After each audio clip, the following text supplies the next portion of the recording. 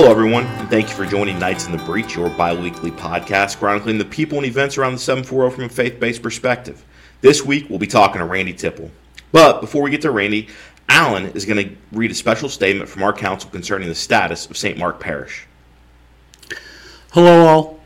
Some time ago, Council 15447 issued a bulletin announcement concerning the future of St. Mark Parish, as well as St. Mark Council 15447 of the Knights of Columbus. As we now know, our parish will be suppressed on April 30th, 2024, and we will become members of the Basilica of St. Mary of the Assumption. Change can be a very hard and painful thing to accept, especially after all these years. While we naturally feel a loss, that feeling, in a way, is a tribute to the spirit nurtured by our St. Mark family over the years. Let us work to keep that spirit of St. Mark alive as we go forward with our brothers and sisters of St. Mary. Would failing to do so not betray that spirit? Our task now should be to support and enhance our new family. Council 15447 has served the St. Mark Parish family since our founding in 2012. We will continue to serve the Catholic community of Lancaster and of St. Mary. As an active council, now is not the time to retreat and fold our proverbial tent and sulk off in bitterness. It is the time for all of us to stand and make an even bigger difference. Now is the time to do what we can for our blended parish. We of Council 15447 appeal to the council women of our community to consider joining the Emerald Ladies. And men who have thought about joining our order, taking that next step into membership, come join us. Well said, and thank you for that, Alan. Why don't you go ahead and tell everyone a little bit about Randy? Thank you, Mike. Lawrence Randall Tipple was born on January 14th, 1957. He is a graduate of Berne Union High School in 1975.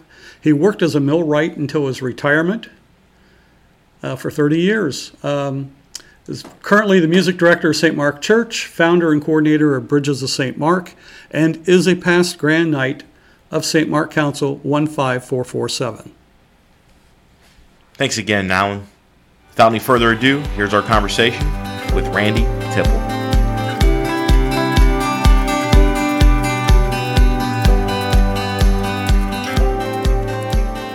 And good morning, Randy. How are you doing today? I'm doing fantastic. How you doing, Alan? So what's going on with Randy Tipple? Well, right now we're busy with music ministry at St. Mark. We've got a lot of work coming up with this merger with St. Mary, which is very exciting in my mind. But we have choir coming up this Sunday. It's going to be exciting. So I've been working with that. And so that's what's going on lately as far as what's keeping me very busy. Yeah, the music ministry side of things. Yeah. So, you were born in Sugar Grove, right? Yes, before Pontius had his pilot's license. Were you musically inclined as a kid? Oh, yeah. And when I was a kid, we had piano at the house, an upright piano, and I would bang out tunes, as I got a little bit older. And we had a small house, and I about drove my mother crazy because I would go over the same thing over and over and over again. But I would play it, and then as I got into high school, I played, but mainly by ear. I didn't take lessons. It was primarily by listening, and at this point, I can actually listen to a song pretty well and get it down. But so did you take part in the Berne Union choirs and all that? Not the choir, believe it or not, but the marching band. It was in the concert band, marching band, so that's my music background. It's not like I don't read notes. Right, sure. Because reading notes is important, but at the same time, when generally most of the music I've ever learned has always, been listening to a song and trying to get it down pretty much by ear. So that's how musically, I talked to God bless her heart, super talented Sharon Sillick at St. Mary. When even I spoke with Father Eilerman and basically told him, I am not music director at St. Mark because I'm qualified in any way, shape, or form. But I'm able to do it. Right. I can do a lot of administrative work to organize things, but I'm not doing this because I'm a super artist or anything like that. Well, we think you are. You are to us. So you were born in 1957. Yeah. What were some of your musical influences kind of around that time, right? We're talking, the mid-'60s, late '60s? Oh, yeah. Well, the music back early on, the most impressive music to me was the Beatles. Okay, sure. When the Beatles came along, a lot of the music growing up, before that was a lot of the country music. Yep. A lot of people would listen to country music. My grandpa, Glenn Kistler, he played fiddle.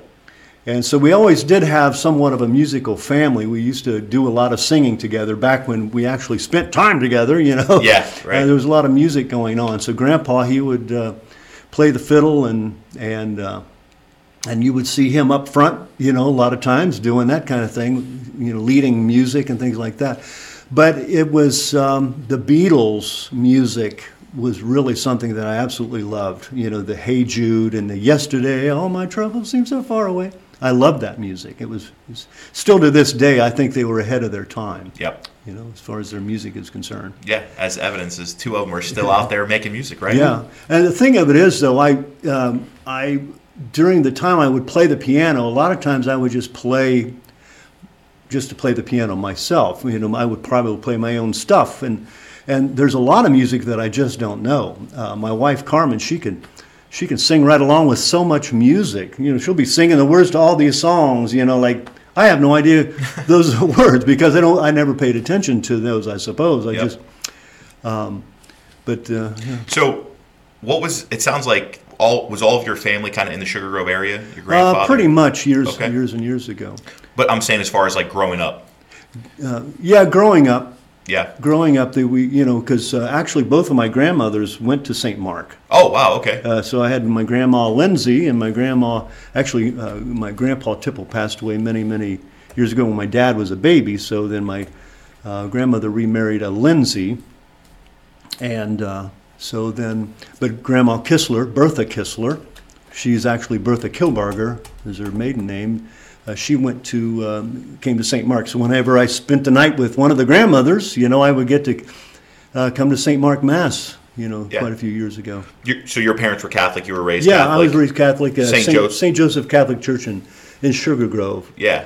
And so, that's where I went to Bern Union High School. Yep. Or Bern Union School. I mean, it's interesting. I love that school because, crying out loud, most of the people that I graduated with are the very same people that I went to kindergarten with. So you would go through all these years, and so you're very related to these people, and heavily influenced by a lot of things. But we had a great class, a good 1975 class. Was a good group of people. That's awesome. Are you still in contact with any of them? Yeah. Oh, yeah. I get text messages from a lot of the guys that send me crazy things. Yeah, sure. That's awesome. It was a lot of fun back in those days.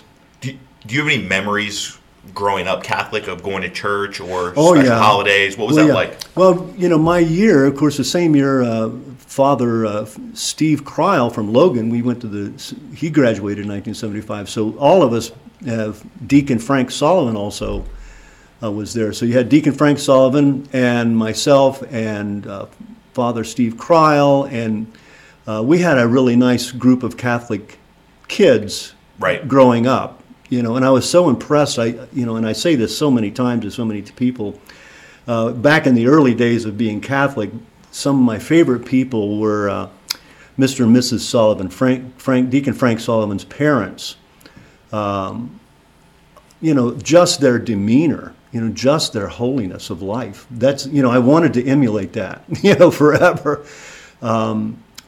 Those were very influential people for me, back in those days. They're kind of like, I would say, anchors. Also, Father Ed Kessler, Father Kessler and St. Joseph Sugar Grove was very influential in my life.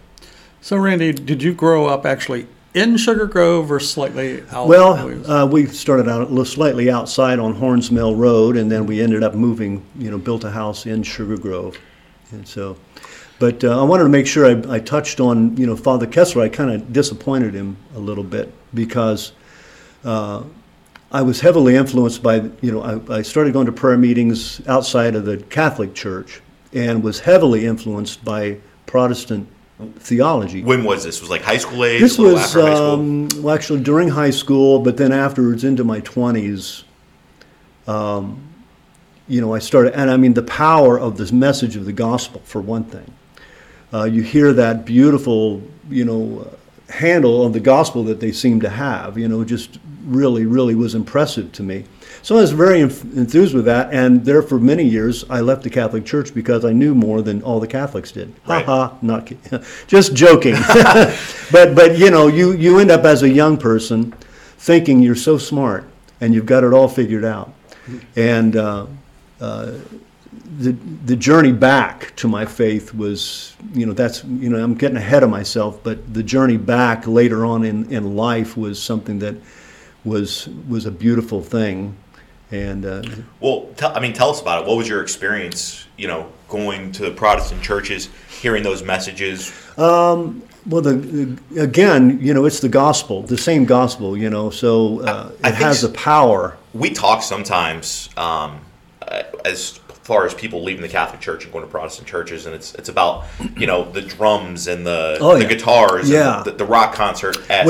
But for you, wasn't the case? Well, I tell you, we had a youth group many, many years ago. It actually changed my life. And I think it changed the course of my life because it was a group of young people coming together, no adults, nothing organized. It wasn't like some adults went, well, now children, let's get together and let's sing this pretty song. So it wasn't anything like that.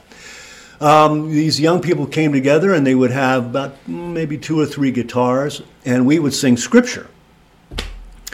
And I remember so many scriptures because of the songs we sung. I will sing unto the Lord, for he has triumphed gloriously, the horse and the rider thrown into the sea. That's right out of scripture.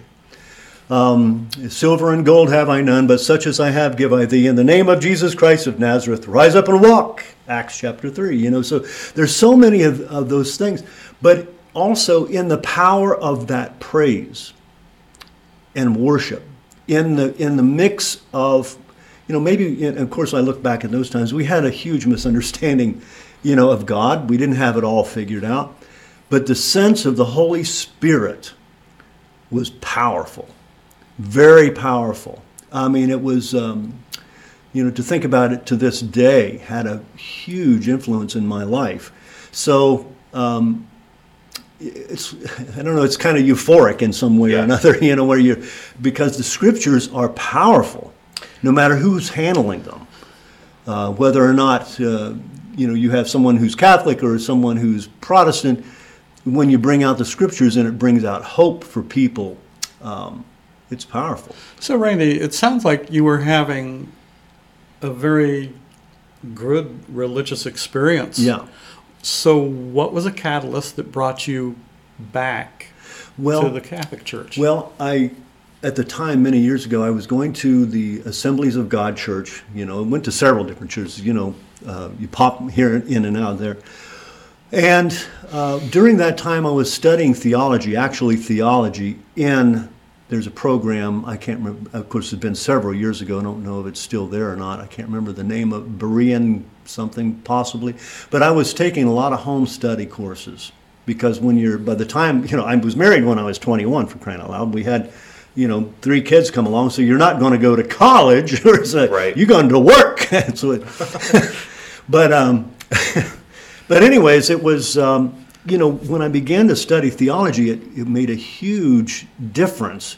And then as I grew a little bit older and I'm learning about the patristic fathers and learning about the history of the church and how it all came to be and why we all think the way we do and why does Catholics think the way they do about, for instance, purgatory or the Blessed Virgin Mary or some of these other things, you just, when you begin to study it in that form, I think it makes a huge difference in your perspective. And that's one of the things I pray for more than anything is Lord, help me to see beyond myself. Help me to see, I was raised in Sugar Grove. We have a culture that dictates a lot of how we think. But how can I grow beyond that and see a perspective that's going to open up different vistas and different lenses that's going to allow me to see things more clearly? So, growing up in such a Catholic family, when you start having these conversations, or maybe moving away from the Catholic Church, what are your parents thinking? What are your family members thinking? Well, back in those days, and that's changing right now, thank God. But back in those days, the conversations, the questions weren't defended because of catechesis level. Right. Pretty much back in those days.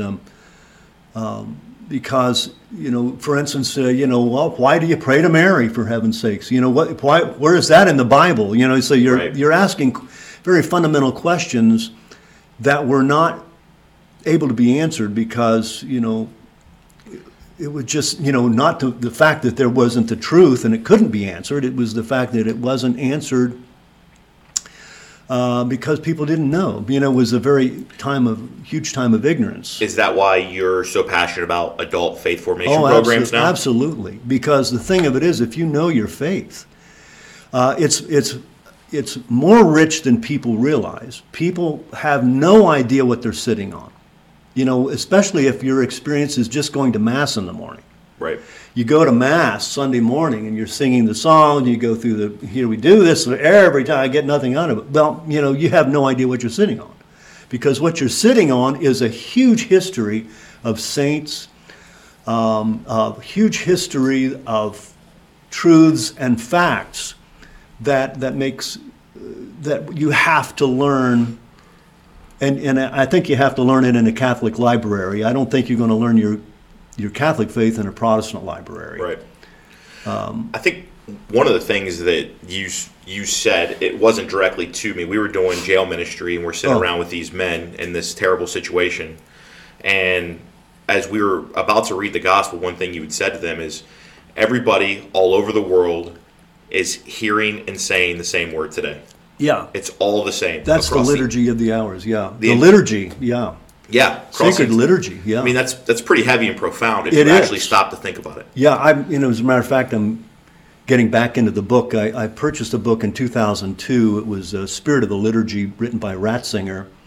And I repurchased a book that also had, I think it's Romano Guardini in it, about the spirit of the liturgy. And then also yesterday I was into the catechism, re-familiarizing me with the words of the liturgy and what it really is and the significance of the liturgy. And that's why, we're going to kind of get into this too, especially with Bridges of St. Mark, Yep. But when I became Catholic again, or returned to the Catholic faith, even then I didn't have a full understanding of what we were looking at. I actually talked to Father Geiger. He was the priest at St. Joseph after, I think, Father Ed Kessler. And I talked to him about it, many years as I returned, and I said, look, I'm not a pew sitter. I'm not just going to sit here and go to Mass every Sunday. I need something to eat. Yep. Give me something. And right away he referred me to a book by Patrick Madrid.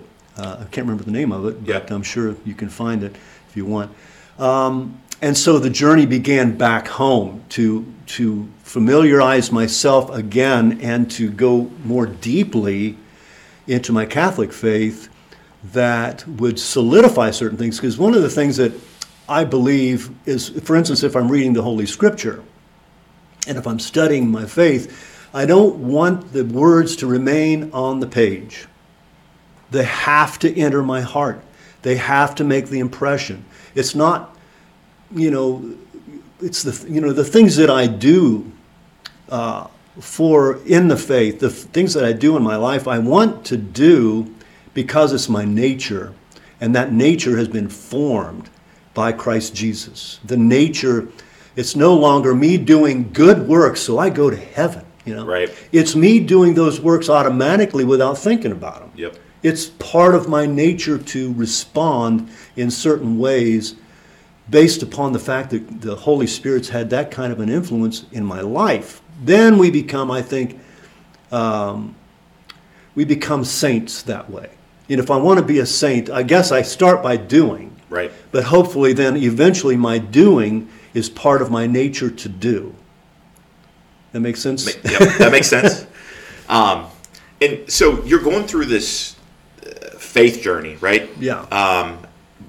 But at the same time, you're 21. Oh, yeah. You have some kids. You start working. Like, Yeah. life is still happening as you're trying yeah. to figure it out, right? Oh, yeah. So, Mind you, I'm a sinner. Mind you, you don't become because I might turn my life over to Jesus Christ does not mean that, wham, Everything's automatically everything is great. And I can start living and not sin anymore and da-da-da. No. Right. The opposite is true. And that's why I think the Liturgy of the Hours, I don't want to miss the Liturgy of the Hours. To go back into years ago, my faith, actually my prayer life, depended upon my spiritual well-being. In other words, my prayer life, when I was really into the Word and the Spirit was flowing, and I mean, I could just pray deeply and sense the Holy Spirit. But then when I would sin, I'd find myself in a bad spot, and because of the weakness of the flesh, my prayer life just kind of took a nosedive for a while. And sometimes, when you're young, I think you can take a nosedive for quite a while, and before you know it, you find yourself in a spot where you don't like yourself. Right. Because I remember years back, I would journal. And there was a lot of profound things that I would journal. But then I remember years later, I would go back, of course I would be in a different disposition, but I'd go back to that journal and I'd read what I wrote back in those days. And I'm thinking, where did that guy go? Where'd he go? Yep. I got to get him back. So, Randy, is this something that you kind of evolved by yourself? Did family members kind of step in and say, Randy, we don't recognize you anymore? No, I don't think so. Because the thing of it is, we struggle with sin in our life. We struggle with promiscuity. We struggle with lust. We struggle with these things that obscure the light of Christ. You know that this is not right for you. But it's not going to let you go.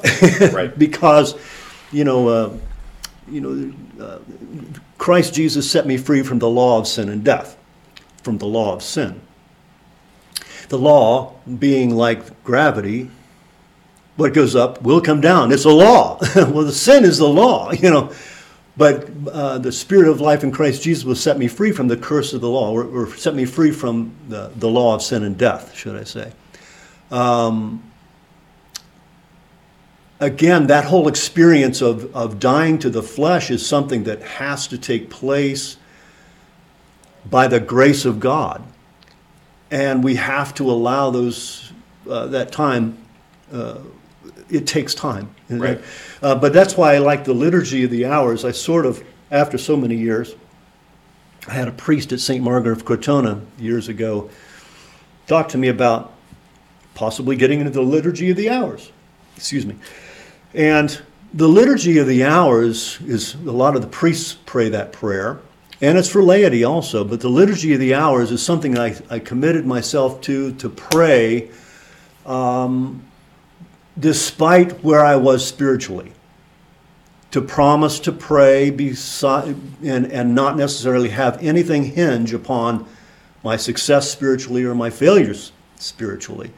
And so in that commitment, I was drawing myself back into the sacred liturgy, which I'm not sure if everyone understands what that is, but it's kind of hard to explain. But it goes, for instance, the liturgical year begins in Advent. And then, of course, you have Lent, you have Easter, and the cycle. For instance, when I was in Vietnam with Bridges of St. Mark, again, we would sit and I would have nuns speaking in a completely different language, which I would not understand Vietnamese in any way, shape, or form. But when they were praying the Liturgy of the Hours, I knew exactly what they were doing because I could pray right along with them and know because around the world, the Catholic Church is saying the same Mass and the same prayers around the world. And that means a lot. We're on somewhat of the same page. Beautiful. So you traveled a lot for work, and you started off, most of your career you were a millwright. Is that correct? Yeah, 30 years. What's a millwright, Randy? Millwright. Well, I'm not saying I was very good millwright. Let me tell you. Oh, my gosh. As a matter of fact, for the longest time, I didn't think, is this what I'm cut out to do? But when you have a family that says, keep on trucking. You are cut out, sure. You're cut out for it. Get out there. Yeah. But a millwright, I did a lot of work as a millwright in Columbus local. I worked in Anheuser-Busch, many times Honda Engineering. Okay. Worked in Honda quite a bit. Worked out of town in Salem Nuclear Power Plant in New Jersey. Columbus Grave Vault. Back years ago it was Columbus Coated Fabrics. They don't have that there anymore. My father worked there. My grandfather both worked at Columbus Coated Fabrics. Oh, wow, yeah. Yep. Filthy place. Terrible, terrible. My dad didn't stay filthy long. Place. Yeah. It was absolutely filthy. But it was good work. It wasn't bad kind of work. But anyways, dirty. Yeah. Yeah, so, there was a lot of, work I did back in those days. I learned a lot. What do you do as a millwright, though? Well, for instance, if we were working, it depends on where we were. As a millwright, we would work on, if we were at Anheuser-Busch, we would actually, they had these huge soakers that they would soak the bottles in. And so you were dismantling the entire thing and putting in brand new guts in the whole thing, You might work on conveyor belts, conveyor systems, monorail systems in industry. I worked at the can plant they would stamp out all the cans, beer cans, pop cans, worked in that.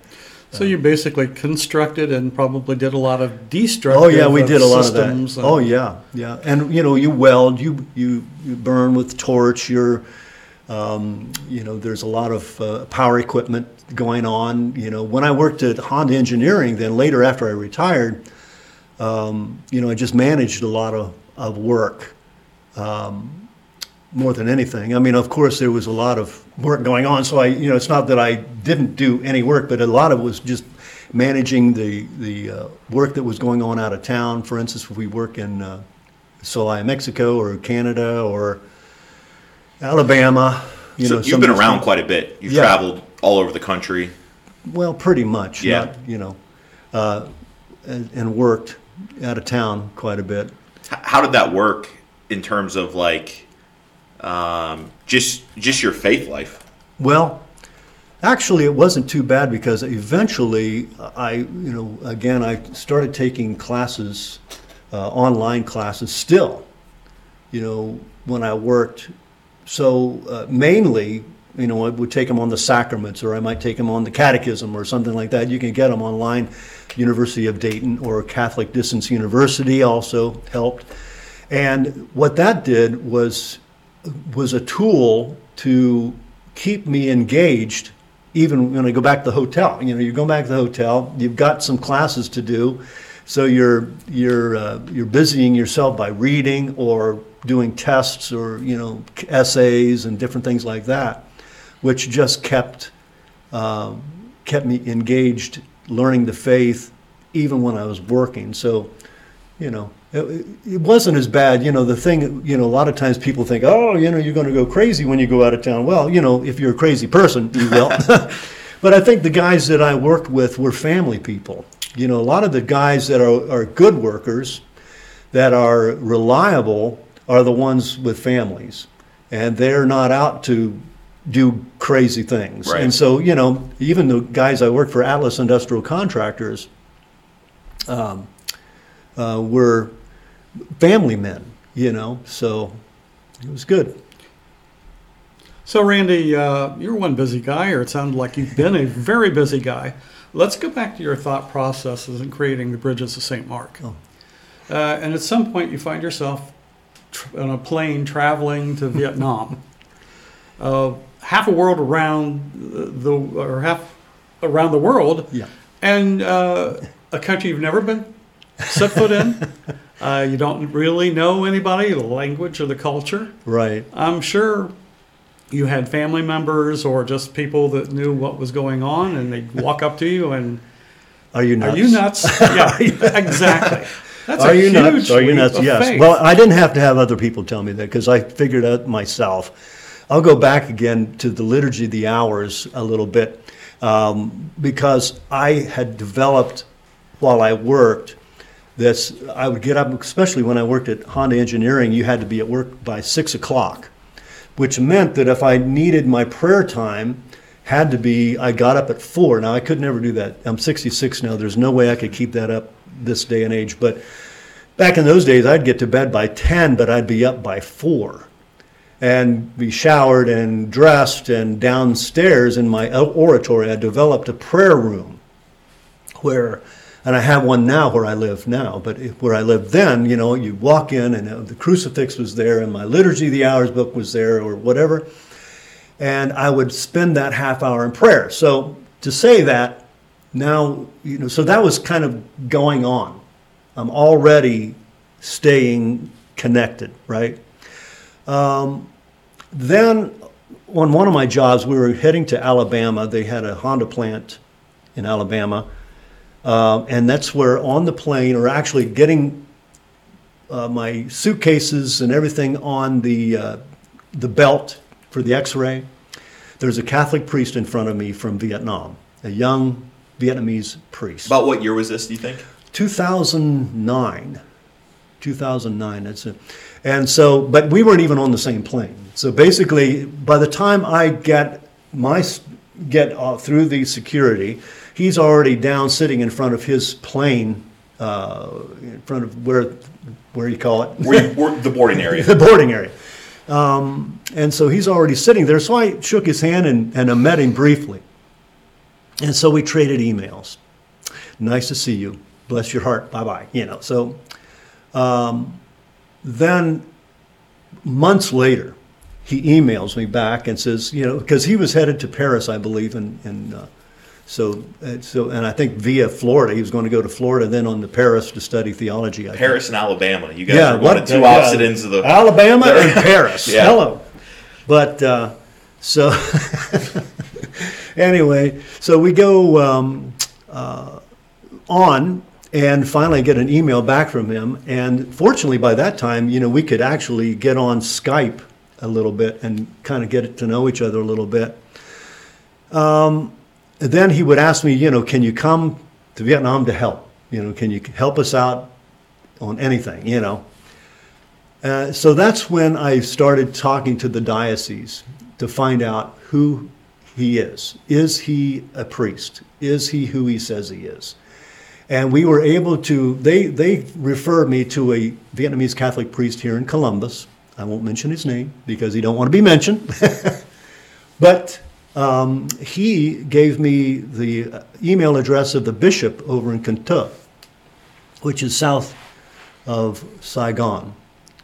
And so then I was able to email him to find out, is he a priest, on and on, et cetera, et cetera. Come to find out, also that priest that gave me the email mentioned that he was related to the vicar that Father Min is who I met, Father Nhung Kak Min. He is the one that I met, and his vicar at the Rak Sok Missionary Church in Can Tho, he was related to the vicar. As a matter of fact, when I was in Vietnam, the family was familiar with this Vietnamese Catholic priest in Columbus. So I thought that was kind of an interesting. How does that happen? I meet this fellow, and he's related to the people, and the bishop referred me to. It's like kind of interesting. But I suppose then time went by because I didn't go to Vietnam, and of course I forget my dates a lot of times. So you met him in 2009. Were you?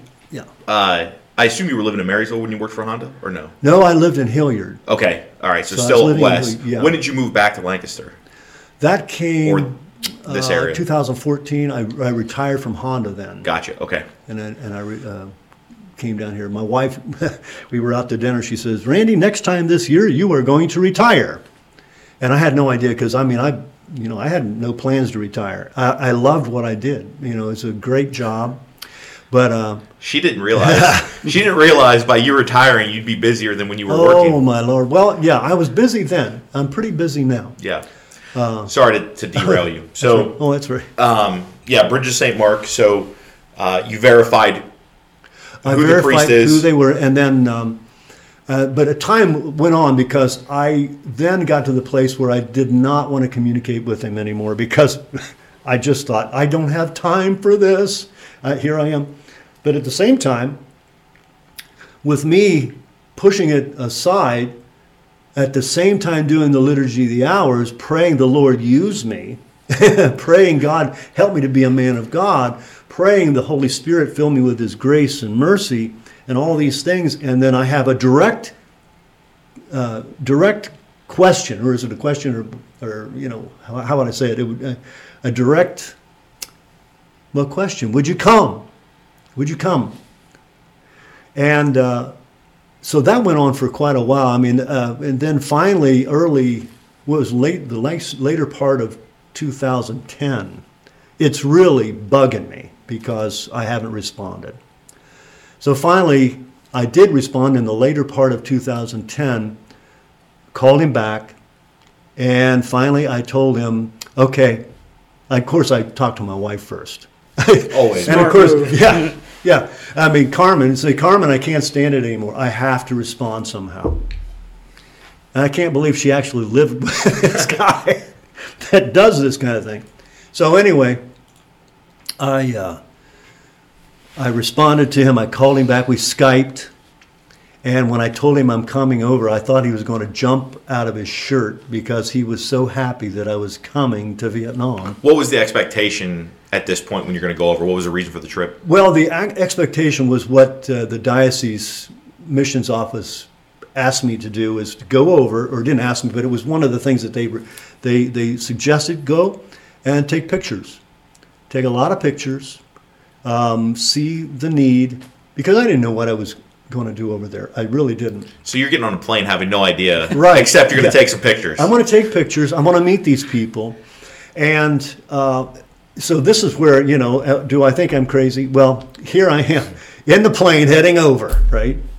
With your camera, hopefully. Well, yeah. Somewhere on your yeah. Well, everything was done on the iPhone. Even the iPhone was. Oh, okay. You could do all the videos on an iPhone really, really well.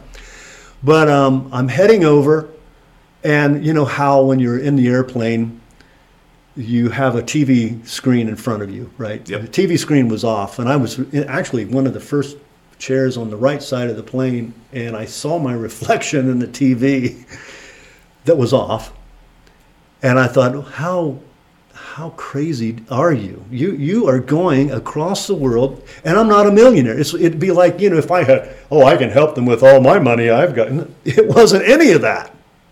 I don't have, it's not like I've got, here, I'll just hand them a bunch of money and really help their soul, You get your thank you, and everybody moves on. Yeah, we move on. Well, but you also had prayed through this for months and months, right? Yeah, it's not like, right. And I cover my bases. As a matter of fact, I spoke briefly to the bishop by phone before I went. I spoke to, and by the time I got there, or by the time I was planning the trip, actually, I was comfortable with who I was going to meet over there. That's good. Because, even, wherever you go, like if I'm even in Puerto Rico, you want to make sure you know somebody over there, or especially Vietnam, you are not going to want to be over there without knowing somebody because, their communication from myself is terrible. Fortunately, Father Min could speak really good English. Father Cha Te is his name. He was the vicar. We call him Father Francis. And he could speak pretty good English. So there was some English speakers over there, thank God, outside of that. Randy, you had to, the government over there is not exactly right bending over for the Catholic Church. So Was No. there a lot of kind of a give and take, and hey, I'm trying to come in and do this? And Well, I think at the very beginning, my first visit, we were in probably a different hotel every night, I think. At first, I stayed in the rectory, but in one of the rooms, they had a specific room you could stay, but at the same time, you needed permission for that. You know, in other words, if you came to my house and spent the night, you would need permission to come to my house and spend the night. Is something so foreign to us. There was a celebration of Our Lady of Fatima in May, and that's the first trip. And you know, I was basically told to stay in the room until it kind of got dark, and then come on out. But you know, That's got to be unnerving. Yeah, well, you stick out like a sore thumb right there. Right. You know? I mean, you're the tallest guy around. Yep. And you know, you stick out. So you fly there, you get off the plane. Like, what happens next? Is the place that you're going to visit? What's the name of it again? The area? Oh, it's Kanto. Okay. So I would land in Saigon. Well, a couple times I would land in Kanto, but there was Saigon was less expensive, so I'd go there. But my first trip, you know, lo and behold, there's Father Min and these students that were with, and they talked my leg off all the way down that thing, and had all these questions. And it was such a wonderful trip to meet these beautiful, beautiful people. You know, you just fell in love with all of the people that you met over there. What was the initial need that you saw? Like, did anything stand out right away? Initially, one of the first things was the water. Okay. You know, as a matter of fact, you know, they had, for that Our Lady of Fatima festival, or whatever you want to call it, they had to bring in bottled water, and they wagon full of. I've got a video of that. You know, they have all these stacks of bottled water. They're getting to the church for everyone, but the water, you know, across the little path there, there were people swimming in it. In the drinking water. Well, I don't know if you would drink that water, but they would swim in this water. It's like, oh my gosh, it was just very, very filthy.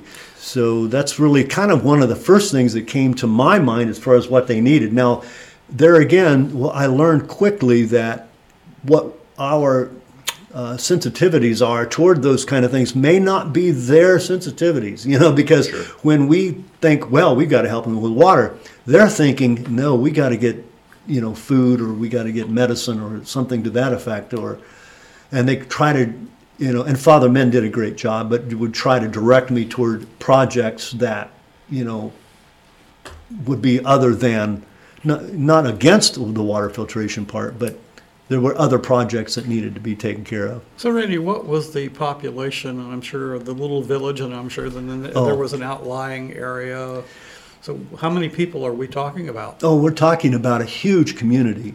Now, this was in Kanto at the Rexuk Mission Church, which has changed now because there's a different priest there. But, and of course, I haven't been there for a few years myself. That church, now Father Min ended up moving to a small village, but this particular church here would have thousands, and I'm not kidding you, every summer, thousands of kids would land on that campus, that church area, and they would have different classes for them. As a matter of fact, you know, when I was there, I think it was 2016 or something like that. Oh, you've got to teach us English. Well, I'm not an English teacher. It doesn't matter. We want to hear you speak English, you know. So, but I would take a class, and we would have a, you know, conversation in English.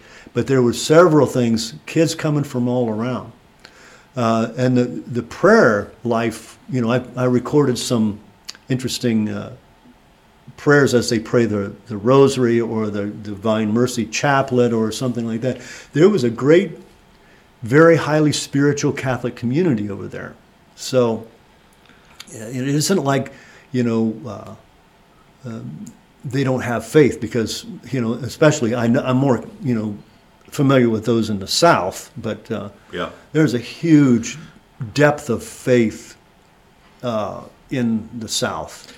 So after you finish your first trip, you come home, you're sitting down with Carmen, you say, yeah, here's what I think the next steps are? How does the next step play out? I suppose the next step, I mean, that back in those times, well, first of all, it wasn't Bridges of St. Mark at the time because I didn't know what to do with it. How I was going to deal with it. Am I going to create my own 501c3? Did I have time for that? Do I know how to do that? And so I was really praying about where to put it. And at this point, you still weren't quite sure which direction you wanted to go in. Right. How? What's the Lord want? How am I going to? Well, because it sounds like there were many, many needs. It wasn't just, hey, there's this right. one thing, fix it, yeah. it'll be great. Oh, yeah. There was a lot of need. So poverty was, great. I mean, you would,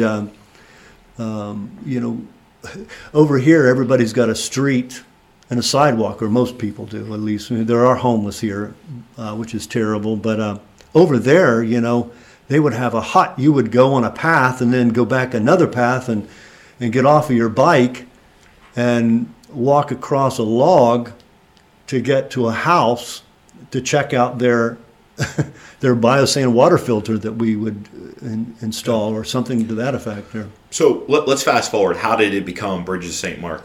Well, again, it's so funny because we were in the kitchen when I lived in Hilliard, and I was talking to Carmen about it. I'm praying, like, what do I do? What am I, I guess I'm at a point I can't go any further until I figure something out. And Carmen says, just let the Lord, the Lord brought you this far. He's going to take care of it. And just like that, Paul Zarovnik called. I don't know if you know Paul. They live in New Lexington right now.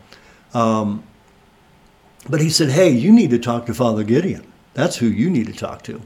And so, okay.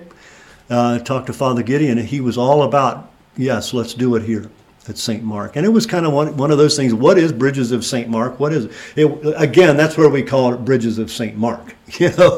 And so, that's kind of how it got plugged into the church. But even before that, I tell you one of the wonderful things that took place when we were in Hilliard. And I think it was called Bridges of St. Mark. I'm not sure, but I think it was. But we had a lady and her husband had a son that was killed on an ATV. And so 2 years in a row, they had a 5K event in Hilliard that they would donate everything to Bridges of St. Mark. 2 years in a row, we made $25,000 from this event. And it was amazing. I don't know if I haven't been able to match that at all. Of course, we're in Lancaster now, and there again, I don't have the energy level for, by now it's like, oh my gosh, all the work that it takes, By the grace of God, now we have people that are donating on a regular basis, which really helps. It's not like we're saving the entire world. I think one of the things that it does for a faith community is to allow them to not only give to something, but they see what's happening. Just recently we sent, within the last year or so, $15,000 to a church in Sisters of Notre Dame in Tanzania, which helped with water pump. I should mention all of this is on bridgesofstmark.org. You can go to that page and find all the videos that Randy was talking about from Vietnam, more information about everything that's going on with the Bridge of St. Mark, and most importantly, you can donate there. But Randy, maybe just outline some of the projects that you've been involved with, how you helped Father Men, what happened with that relationship, where that's at today, and then some other things you've been into. Well, again, right off the bat, we were concerned about water filtration.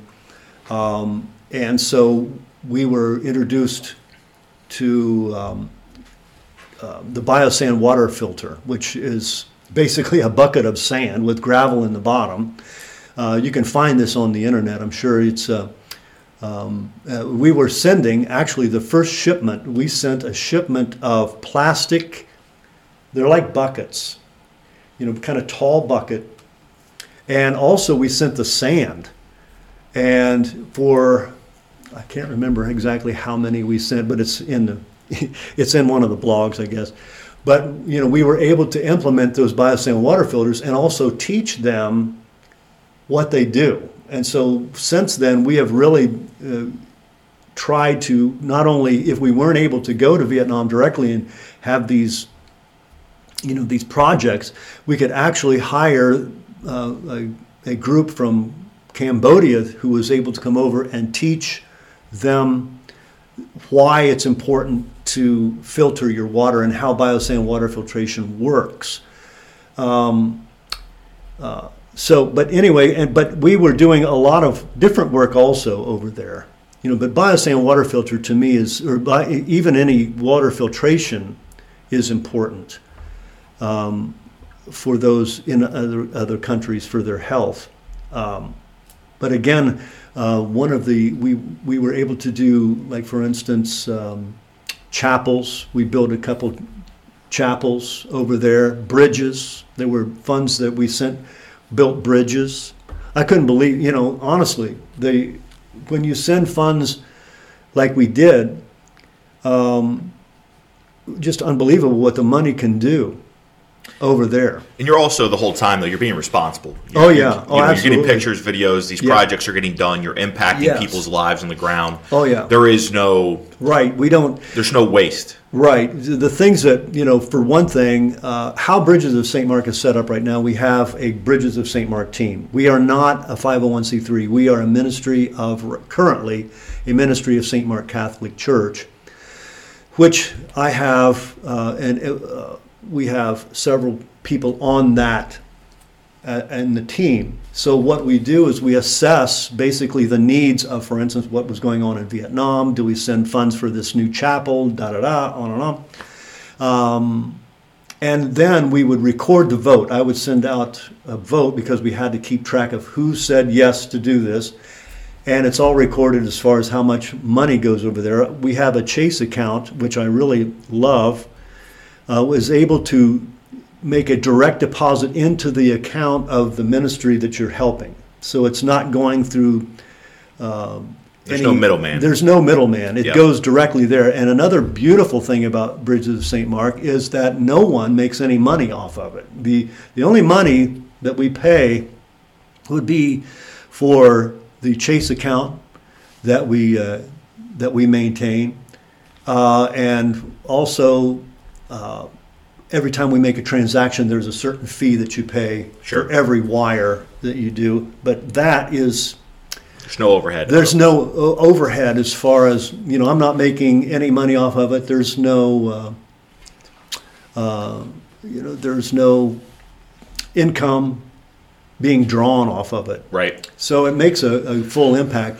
Also, when it comes to the website, we have a nice website, and I know that I need to get back in there. So I'm going to have to get some help. So if you want to help me at Bridges of St. Mark, please let me know.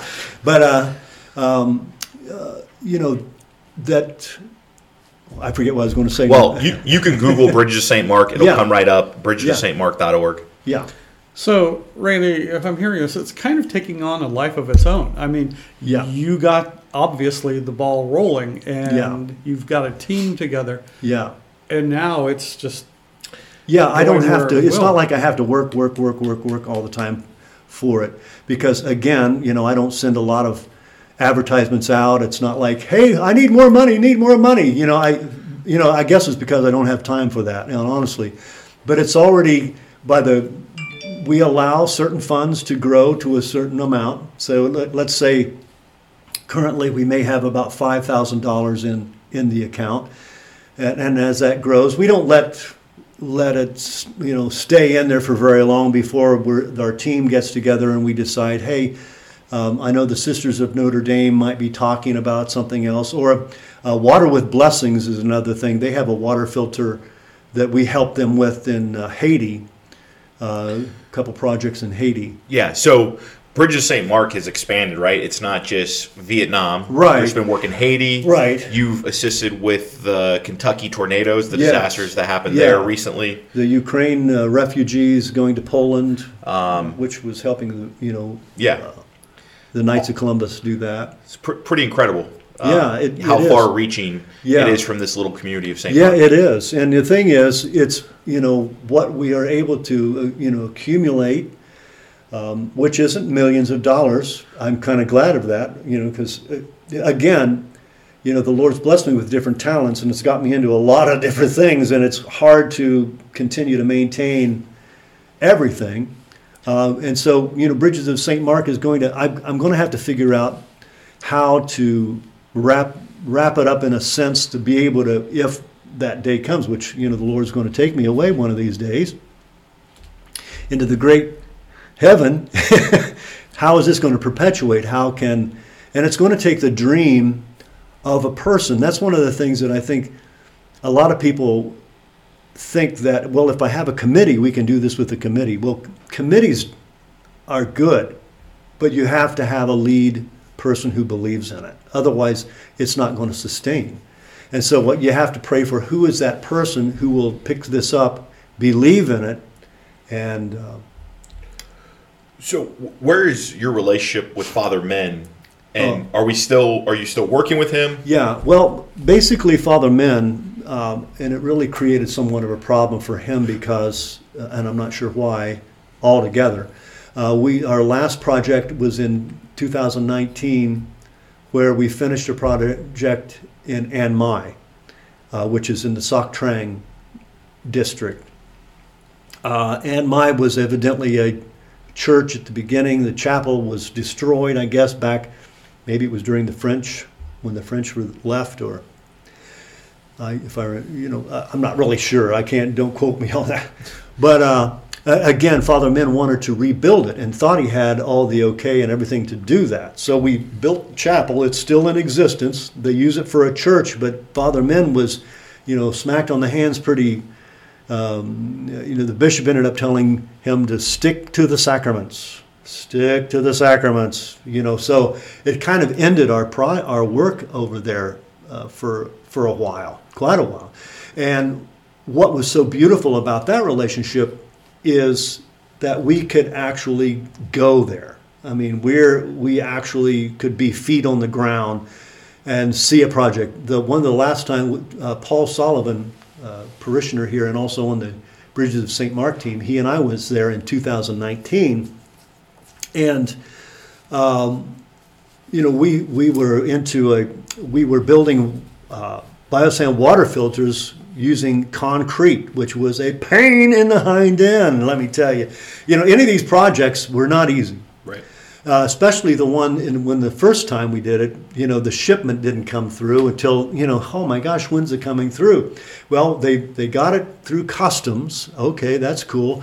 But we got to give this guy a pack of cigarettes and so a couple other things for him to deliver it to us. And so very interesting. But, the projects were a really huge pain. So what we really tried to do was to then maybe the next year or whatever, try to create a time where our friends in Cambodia could come and teach them about biosand water filters and why it's important to filter your water. And they would talk about all of the bacteria and all the things, and they would have these beautiful cartoon images that be able to get that message across.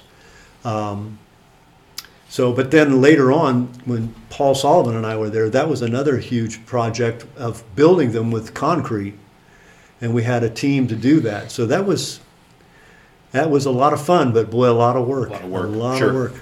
So most recently, the Bridges of St. Mark have been doing work with the Sisters of Notre Dame. Yeah. Tell us a little bit about that work. Well, we've been praying about that. Again, like I was getting at with Bridges of St. Mark with Vietnam, was our relationship with them. We could actually go and see and keep tabs on and keep videos, send us pictures, and so that was a great relationship. But then who do we have that relationship with then again? Because the government essentially stepped in, yeah, right, and stopped your work. And the bishop had to do something too. In Vietnam, so, sure. Yeah, so it kind of, halted that a little bit. Now, I'm still welcome to go there. I mean, Father Men and I, we communicate on somewhat of a regular basis. That's great. Still. And he still wants me to go back, so one of these days maybe I'll take a trip and go see him again. But so where am I going to have that relationship again? Where, I know this particular priest, where I know these particular people and can help, which would provide a good way of ministry here in, the United States. It would allow us to practice our faith and work in such a way that and see the results. But but the Sisters of Notre Dame I've been in communication with them, and I can contact them. So I've actually contacted them in Africa to speak to them. And, of course, the language difference, and even when they speak English, it's hard to understand. But that relationship can maintain. At this day and age, we're able to do things and see images immediately of what we're doing. Now, they were going to take a trip here, correct? Yeah, they were going to do that, but that fell through, unable to do that for some reason. I'm not sure, but okay.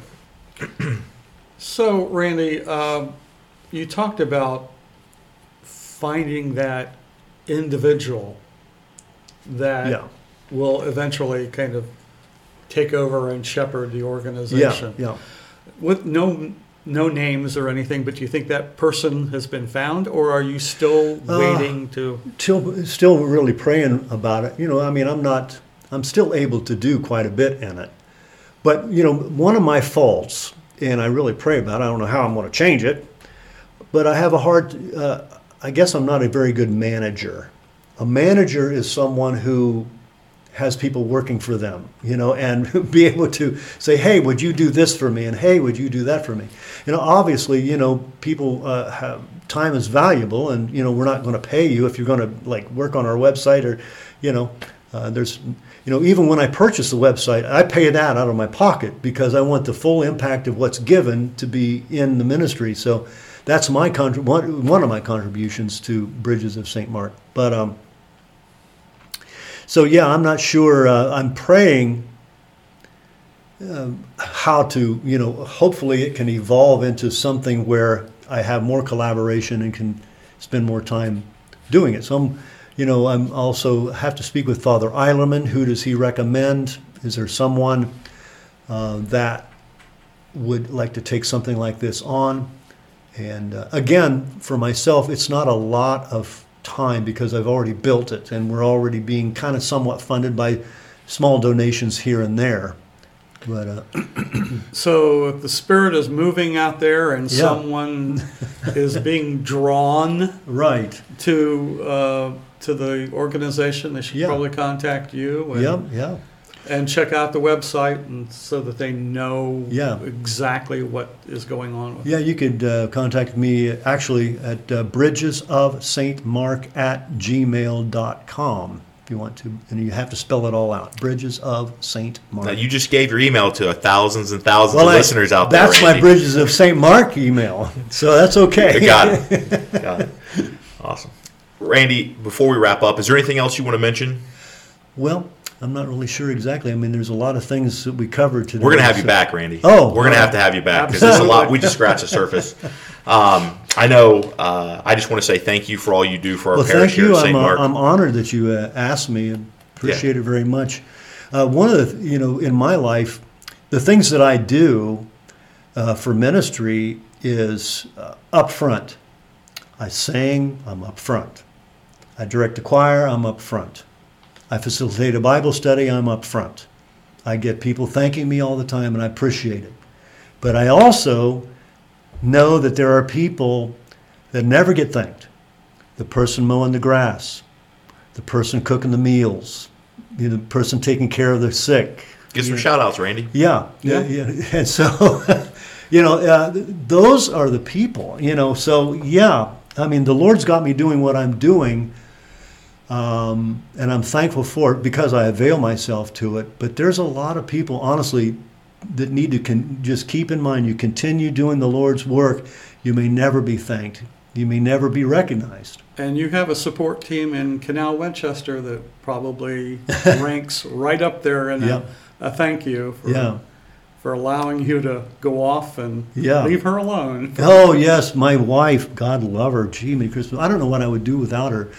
But, it's been just such a beautiful blessing to have someone you love that you're married to. She's awesome. She's really, really great. And, she's had to adjust to myself, just the way I am, I guess. Yep. But it's been really good. And I do the best I can to balance everything out, make sure that I'm dealing with the things I need to deal with, family and things like that. So. Well, Randy, we just want to say thank you again for all you do. All right. For your time today. And hopefully we'll talk again with you soon. All right. Thanks, Randy. All right. Thanks, God Alan. bless. Thank you all. Bye.